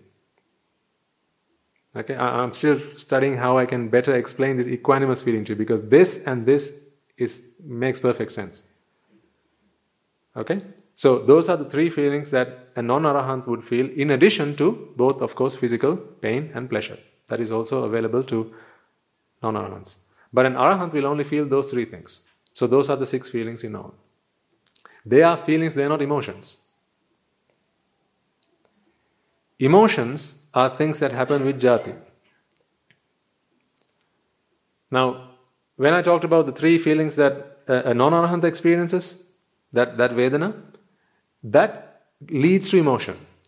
So, in the Paticca you have Sankara, Paccaya, Vijnana, Namarupa, Salayatana, Passa, Vedana, and then Tanha, then Upadana, Bhava and Jati. Vedana there leads to Jati. And once Jati happens, now you have emotion. So Jati Paccaya and all the rest that happens. Jara, Marana, Shoka, Parideva, Dukkha, Domana, these are all emotions. So these all emotions are connected with those 3 types of Vedana. What Vedana? The pleasurable Vedana, unpleasurable Vedana, and the equanimous Vedana, which is different to the Arahant's equanimous Vedana. That's a heavy lesson in Abhidhamma, but what I was trying to get to was really, the long and short of that is, the mind has no place for emotion. But we talk a lot about emotions, and the whole world is built on emotions, isn't it? Romance and fear, and all of these are emotions. And people wouldn't be able to survive without emotions. But emotions there's no place for emotions with a mind that has been tamed.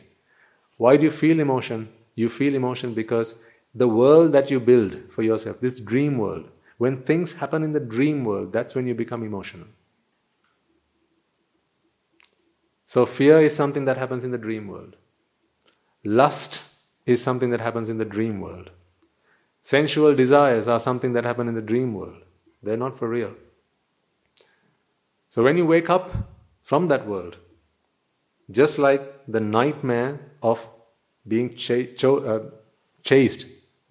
by a tusker, right? The nightmare of being chased by a tusker, the fear that comes with that is all gone, just like that, the moment you wake up.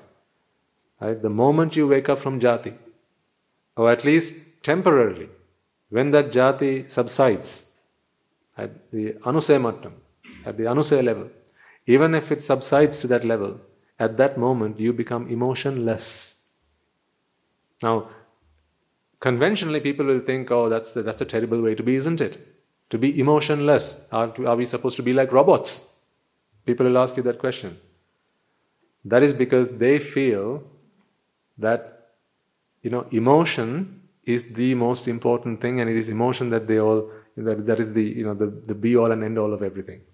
Because when people talk about emotion, they feel about affection and love and caring and all these things that people think, that is what people survive on. This is the food that keeps people alive. Emotion, isn't it?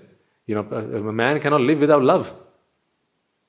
But that's because a man wishes to be recognized. That is because a man wishes to feel that he is special. Belonging, yeah.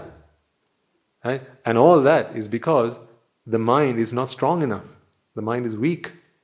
And the mind is in a nightmare.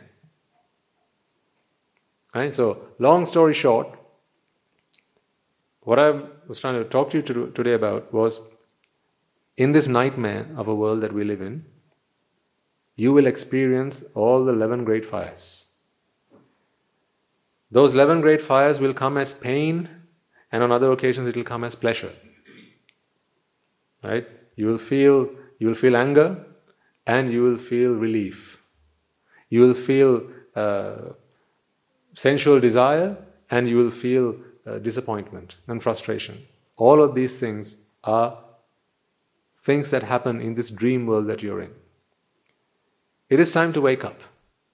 To wake up, you need to understand how this dream comes about. To stop falling asleep, you just need to understand how sleep happens. Why does one become sleepy? How does sleep happen? If you can figure out how sleep happens, now you can reverse engineer it and then stop sleep from happening. That's how that's how you do it, right? So, that, for instance, that's why you take a coffee, perhaps, if you're feeling sleepy, because you know that there are certain chemicals in the body, and if you make a chemical balance, an adjustment in the chemistry of the body, now sleep can either be delayed or that it can be avoided for a certain period of time. So, in the same way, this falling asleep or going into ayoniso manasikara is when all these nightmares start to happen. So there will be a day in your life where, when things happen around you, you can be free of suffering. The inevitable, I cannot stop from happening. As I said, if you are connected to 10 people that you love and dote on in this world, I can't stop their demise. I can't stop them getting cancer. I can't stop them from falling ill or dying. That I cannot stop. I can't stop your world falling apart. I can't stop the next bad news that is meant to come to you. Perhaps today you'll get a phone call to say, such and such has happened to so and so. And I can't stop that from happening. The only thing I can help you do is to perceive that in the right way. For that, you just need to wake up. When you frame your world, when you frame things, the natural phenomena in the world, because of your need for separation, right? All these 11 great fires, the misery that has happened in your life will continue to happen. So the only thing you need to do is to listen to the Dhamma, allow it to be absorbed. I know you can't forcefully understand it. You can't force yourself to understand the Dhamma. Your merits will help you to understand the Dhamma, and being here will help you to understand the Dhamma. Listening to the Dhamma will help you understand the Dhamma, and also whatever you have understood, trying to reflect on that. That practice is very important. And of course, our Swami Nonsenses are here, you get the afternoon sessions and all that. All of that is really, really useful stuff. Do make use of them. I urge you to do that. Whatever you have understood today, any bits that you struggled with or maybe just need a little bit more clarification, make use of those opportunities. They'll help you with that. This is the truth that will set you free. This is all I have to give you. And after all, this is all you need from me. You don't need anything else from me. I have nothing else to give you, and there's nothing else you need from me either. I just want you all to be free. Free from whom? Free from yourselves. Free from yourselves. So fight for your freedom, but not with anyone else. You need all to be freedom fighters. Seek that freedom from yourself. That is all you need to do. Ignorance is the whole point. Ignorance is the reason you're all suffering. Nothing else. Nobody else is causing you this pain. Your ignorance is causing you this pain. Come out of that ignorance. And wisdom is what you need. To give you that wisdom, we give you the Dhamma. Okay? Have a think about, why children. I touched briefly on that subject of children, because, there are some parents in the house and maybe to-be parents in the house, right? And when you have children, please understand that perhaps the conventional methods that we have all come to use and come to know to bring up children and to get them to the right thing, the reasons they don't work is because you're setting a bad example for them. You're telling them not to do things, and then you're doing it with a smile on your face. You don't do the things that you want them to do. You don't do your homework and you expect them to do their homework. So that's just a side thing, but something that might be useful. If not for you, maybe someone listening online. Alright, let us take a moment to transfer the merits and bring today's sermon to a close. Okay. Let us take a moment then to transfer the merits that we have all acquired by making offerings to the infinite virtues of the Noble Triple Gem, chanting Pirit, listening to the Dhamma and engaging in various meritorious deeds today. First and foremost, let us remind ourselves how incredibly fortunate we are to be in receipt of the Lord Buddha's teaching, and with immense gratitude, let us transfer these merits to the bhikkhus and bhikkhunis, upasakas and upasikas, who since time immemorial have protected and preserved the sublime teachings of the Buddha and passed it down through the generations of the noble lineage in the form of the Tripitaka, which is thankfully available to us today to study, understand and comprehend the Dhamma. Let us transfer the merits we have acquired to all members of the Mahasangha present throughout the world, including the chief prelates of all of the chapters who dedicated their lives to the noble path and have committed themselves towards the betterment of all sentient beings. Let us not forget that among them are the monks and nuns resident in your local temples and nunneries, who have always been by your side through thick and thin, come rain or shine. Let us transfer these merits to Guru Swami Nuhanse as well as all the teachers resident at the monastery, Anagarikas and Anagarika communities attached to the monastery. Let's take a moment to transfer these merits and express our gratitude to those who make great efforts to disseminate the teachings of the Buddha, be that by transliterating these talks, sharing them out with others, or inviting others to join them, and may through the power of these merits, if any of them have been born in the woeful plains, redeem themselves and be born in the blissful plane, may through the power of these merits they abstain from the unmeritorious deeds, fulfill the meritorious deeds, fulfill the noble eightfold path, and may they all attain the supreme bliss of Nibbana. Sadhu, sadhu, sadhu. Let us take a moment to transfer the merits we have acquired to our devotees, friends of the monastery, and to those who, for the sake of merits, continue to sustain the Mahasangha. This includes everyone from those of you who have contributed to the construction of the monastery to those who provide the Mahasangha with shelter, alms, robes, and medicines, as well as those who extend their well wishes and their know-how. May, through the power of these merits, they abstain from the unmeritorious deeds, fulfill the meritorious deeds, fulfill the noble eightfold path, and may they all attain the supreme bliss of Nibbana. Sadhu, sadhu, sadhu. Let us take a moment to transfer merits to our mothers, fathers, husbands and wives, brothers and sisters, sons and daughters, grandparents, uncles, aunts, cousins, nephews and nieces, our elders, friends and acquaintances, employers, employees, and to all those who have helped us, supported us and assisted us along the way. By the power of these merits, may they be healed of any physical and mental ailments and overcome any obstacles to their spiritual progress. May they abstain from the unmeritorious deeds, fulfill the meritorious deeds, fulfill the noble eightfold path, and may they all attain the supreme bliss of Nibbana. Sadhu, sadhu, sadhu. Let us take a moment to transfer merits to the Devas and Brahmanas, spirits and demons, primarily the Sakadeva, as well as all the numerous gods and deities who are committed to protect and fulfill the Sambandha Sasana. Let us transfer merits to our guardian deities who keep a watchful eye over us and keep us out of harm's way. And may, by the power of these merits, they abstain from the unmeritorious deeds, fulfill the meritorious deeds, fulfill the noble eightfold path. May they prosper in divine power and wisdom and attain the supreme bliss of Nibbana. Sadhu, sadhu, sadhu. Let us take a moment to transfer merits to our ancestors who have predeceased us, and to all those who have been families, friends and acquaintances in this infinitely long journey in samsara, and to those who have helped, supported and assisted us along the way. Let us transfer merits to the members of the armed forces, as well as the members of the police force, who have sacrificed their lives to protect the peace and harmony of our nations, and may all those who have lost their lives in the war, be their friend or foe, rejoice in the merits we have acquired today. Let us transfer messages to those who have lost their lives to natural calamities such as tsunamis, earthquakes, landslides, pandemics, reminding ourselves that among them will be those who have been friends and family to us in this long journey in samsara. Let us take a moment to transfer merits to them, and may by the power of these merits, if any of them have been born in the woeful planes, they redeem themselves and be born in the blissful plane. May they abstain from the unmeritorious deeds, fulfill the meritorious deeds, fulfill the noble eightfold path, and may they all attain the supreme bliss of Nibbana. Sadhu, sadhu, sadhu. Let us all resolve that may, by the power and blessings of all the merits we have acquired throughout the day, we be able to witness the advent of many hundreds of thousands of arahants on this blessed land.